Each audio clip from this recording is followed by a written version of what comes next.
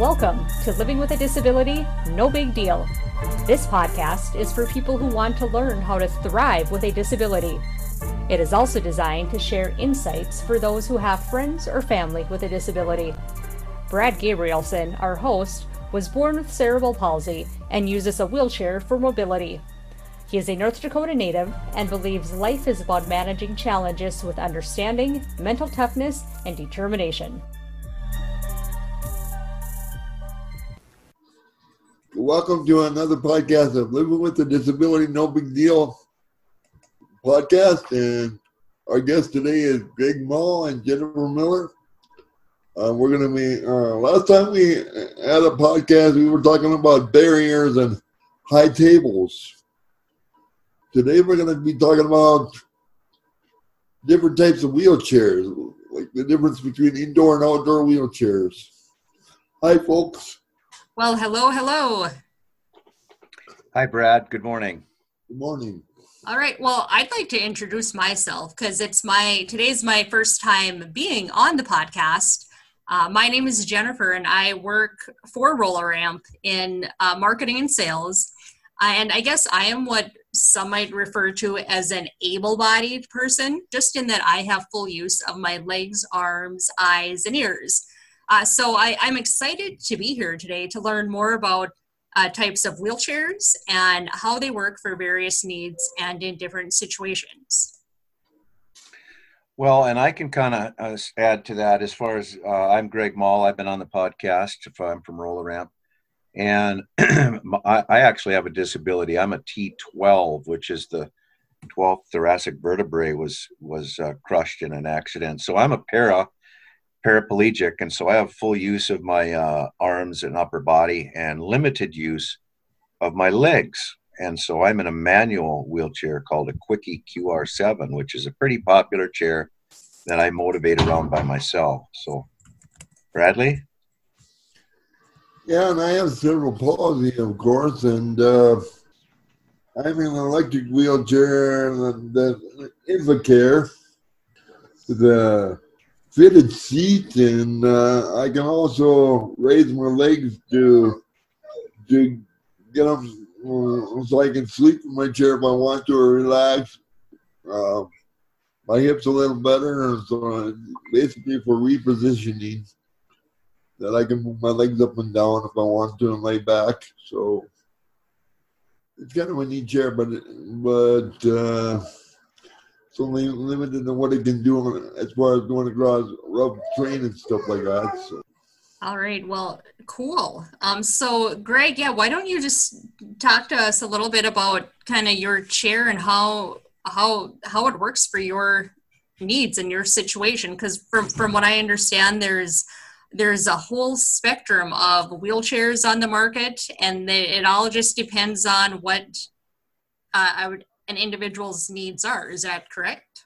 Yeah, and what's really crazy is that, for example, I'm a para, so I'm in a manual wheelchair, but that means like a whole bunch of different things because of the amount of choices that you have for even a manual wheelchair are thousands. It's absolutely crazy. And so typically, the typical paraplegic person is going to be in a wheelchair that is similar to mine. Mine is a very common wheelchair. It's nothing special. It's got 4 wheels, 2 large wheels, and then the front wheels. And it's got a cushion for seating, and it's got brakes.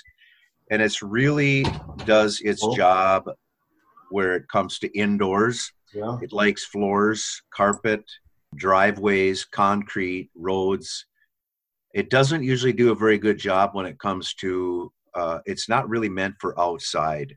For example, because of the smaller wheels on the front, I do go outside a lot, and a lot of paras do go outside and go places probably where the chair wasn't really designed. But I've gone on beaches that weren't too soft, and I've gone outdoors on yards and on different properties and things, but I'm a little more extreme than your average bear.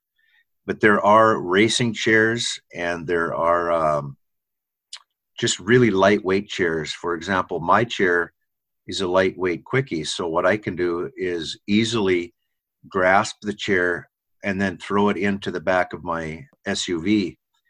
And so it has to be lightweight that way for somebody who is who can stand anyway. There are also very ultra lightweight chairs for people who must transfer into a vehicle and then break down the wheelchair by removing the wheels and the seat and then putting it into the chair, into the vehicle. Now, Brad, maybe you can tell us a little bit about some of the limitations for your chair. Like, can you go up hills? Can it climb over stairs? What types of limitations does it have? My chair only can go up a 10-degree incline, which is pretty good. It doesn't fold up. If I had to go anywhere with my chair, I have to be taken out and then use a ramp to put it in the back of a pickup or put it on a trailer to haul it to wherever I'm going. But so there's a lot of limitations to this chair, and it really doesn't go very well across, like if you went to a park or even, let's say, to a summer field, it doesn't go over so well. So it's more for like I described. I mean, lawns, streets, driveways, sidewalks, floors, carpet. More of the flat or the indoor use. Right. Yeah. Basically,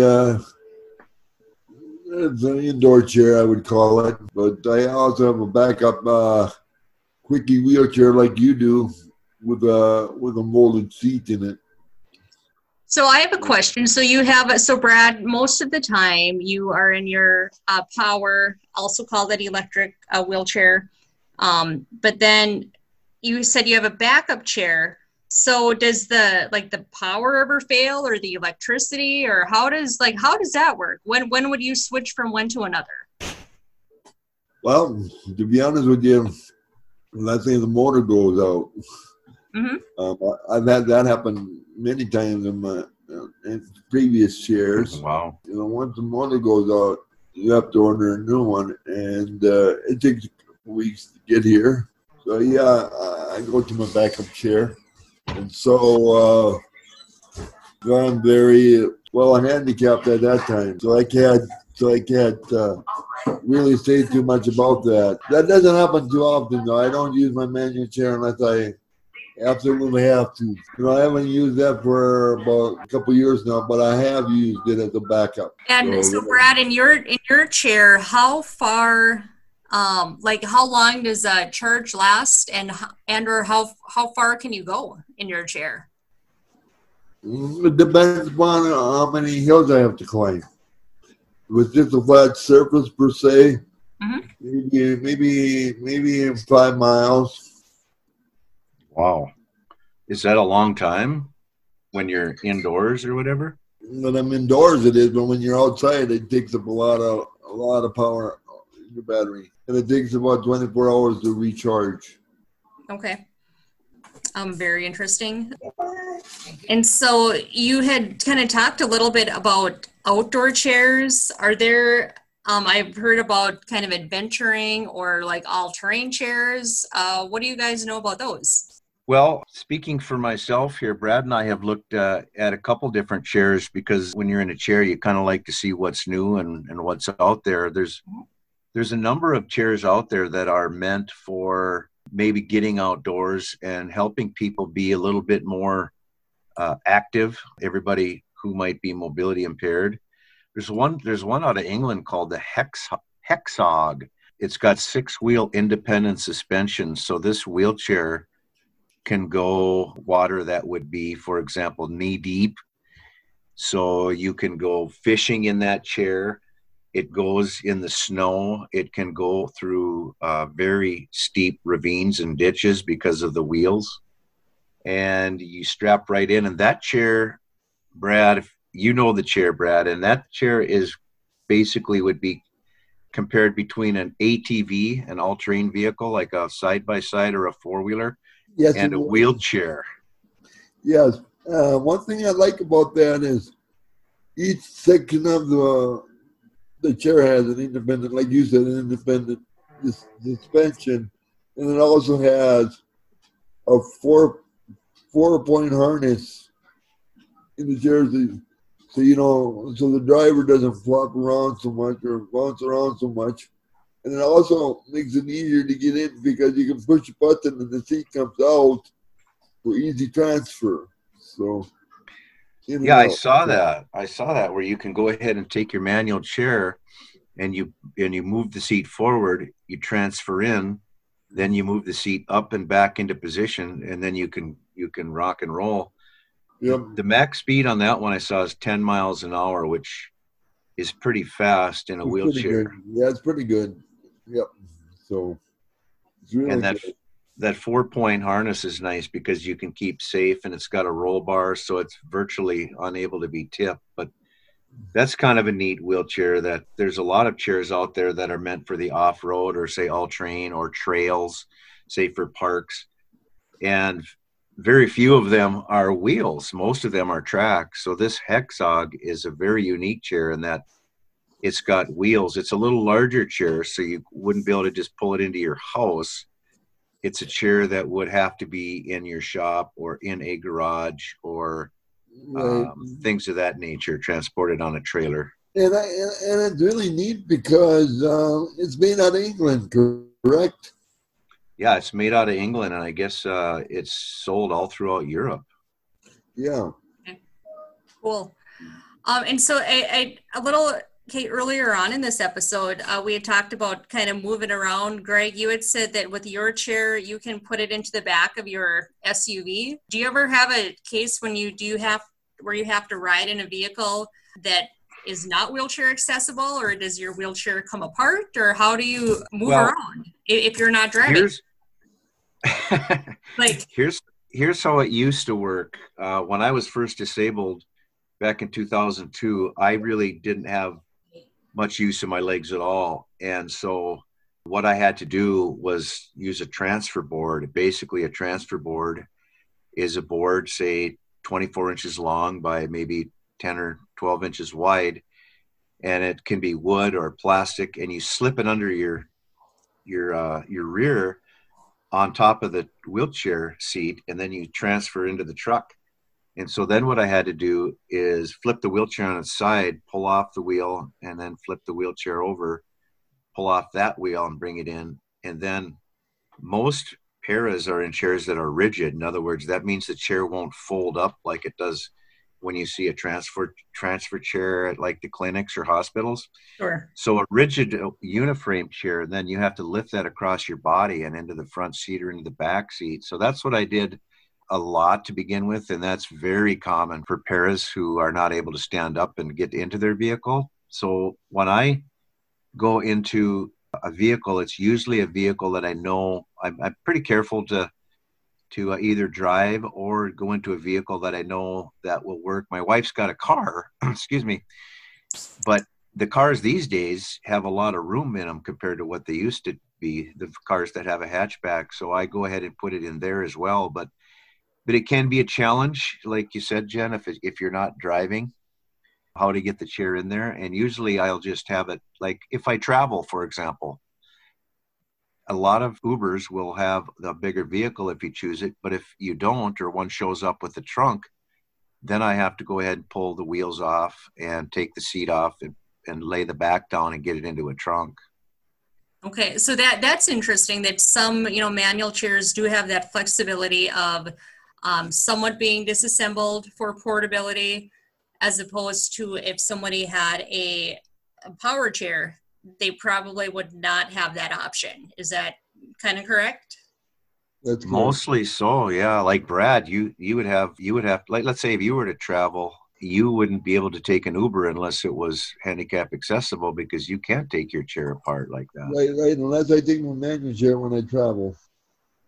There are some power chairs that you can get that are portable, like portable scooters they have, which you can, pull the back off and pull the seat off and pull the batteries. Now there's portable electric wheelchairs too, right, Brad? Ones that would be more for portable for travel? Yes, there is, but man, are they expensive. I suppose for the convenience of it. Right. So, but nowadays, I've read there's a guy that's trying to come up with some tie downs for airplanes where the guy sits in his own wheelchair. Oh, So that would be kind of cool. I hope they do have a couple spots for wheelchairs, so they can do that. That would be very, very, very interesting. A lot easier for me. well, you'd think in this day and age that with the airlines and the whole movement to be accessible, that I know that it probably takes away another seat for capacity, but it certainly would make sense that the disabled could fly in their own device. Oh yes, it would make it a lot easier. And yes, they take away a seat, but we're bringing our own seat anyway. We're paying for our own seat like we do at regular concerts anyway. We have to still pay the ticket. But they're not losing any money. So Right. That. And for somebody who is, in their chair most of the time, if they're flying, that would be a great option if available, where you could just be in the position of the seat, but have the seat removed, but then have tie down so you can remain how you're comfortable. yeah. Just one other thing that I thought we, should maybe chat about regarding how the wheelchair, because those are unique to you guys, right? Or somebody who is a wheelchair user, it is always unique to that individual, and it's kind of an extension of that person. Is that correct? And so if you have like other people, it's probably not a good idea for people that don't know you to come up and be touching your chair. Is that correct? For me, sometimes yes, because it can throw me off as far as if someone grabs the controller.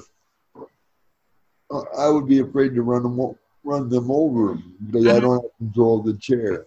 Sure. And then the chairs are an extension, like Jennifer said, because Yeah. when you do the positioning for a new chair, they have a seating and positioning specialist, and so they'll measure the legs, they'll measure the width, they'll measure all kinds of measurements, and so the chair actually gets built so that it fits the body, and then also the seating is appropriate for the right size. So it's not like you can just get a chair off the shelf at Target when you need to go get a chair. So it's a little more complex, and usually you have to wait for them a week minimum, but probably closer to 2 weeks is pretty common for a manual wheelchair. Now, Brad, is that about the time frame you had to wait for your custom chair? No, I had to wait about close to 6 weeks. Okay. Okay. Because that's custom for you, correct? Yeah. So there's a lot of planning that goes into, chairs for each individual, kind of customized to the person's, I guess, body frame and person's physical needs, capabilities, disability. Each chair is unique to the individual. Yeah, there's a lot that goes into it because some people have more issues with pressure and pressure sores. So just the seating part of it, you can go into all kinds of different options for that. So cool. So there's a lot of great info. I'm just curious, are there any other things that you would like to share with our, like our listening audience, or just to people maybe outside of the disability community, or even, people who are more, we say able-bodied, like, people that can walk, just things that maybe I might not be aware of that I should know for the wheelchair user community? Well, there's a few other chairs there's one called the Ziesel that's made out of Austria. That chair is on tracks. That's built like a tank. That'll go 21 miles an hour.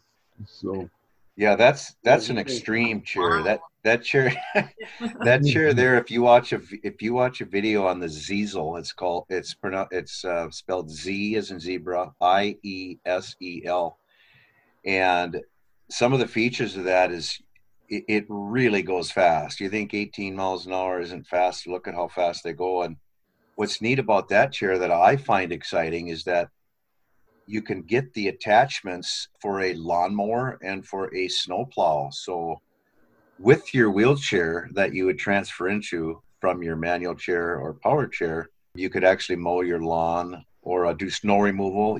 I've seen it actually pull snow skiers, and it pulls 2,000 pounds on a trailer. So that is an extreme chair. But of course you're going to pay, you're going to pay 30,000 probably for a base model, and up to say 50 for everything.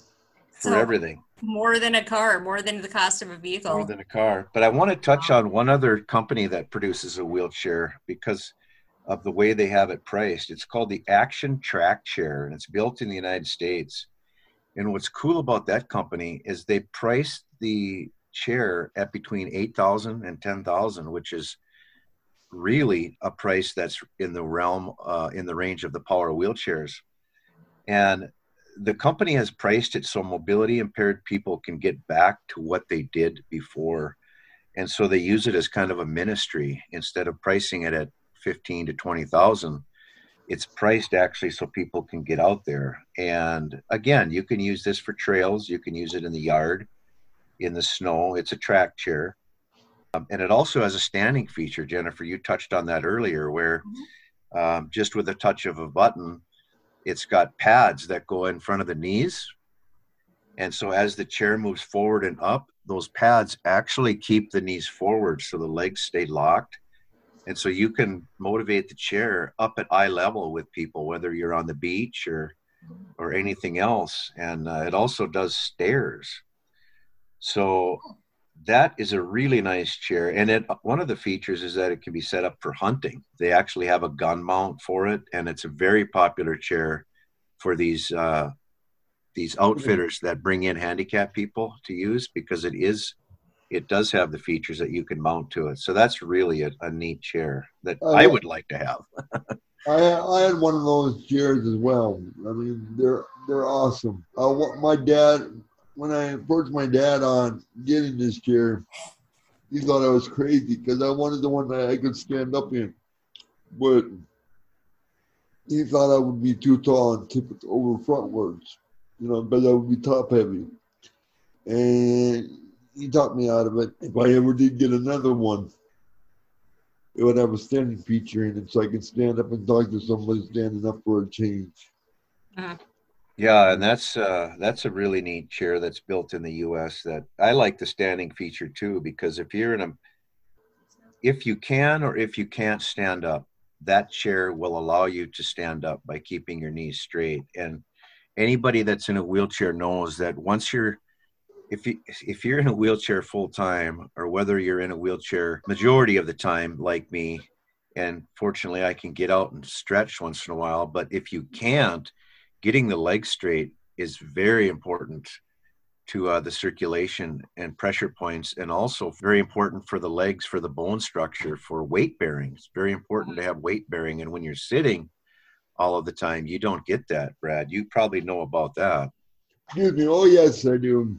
I sure do. I really feel that the more you stand, I mean, there's a term. If you don't use it, you lose it. So, and if I could figure out a way to stand on my legs other than transferring and stuff like that, I would sure do that.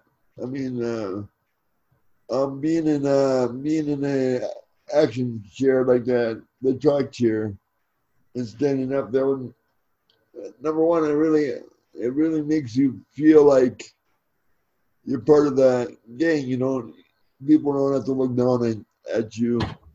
And that makes you feel better, too, about yourself. And number three, it also helps you therapeutically, too, because it helps with the circulation in your legs, and everything. So, I think it would help us a lot. So they got a good thing in Marshall, Minnesota.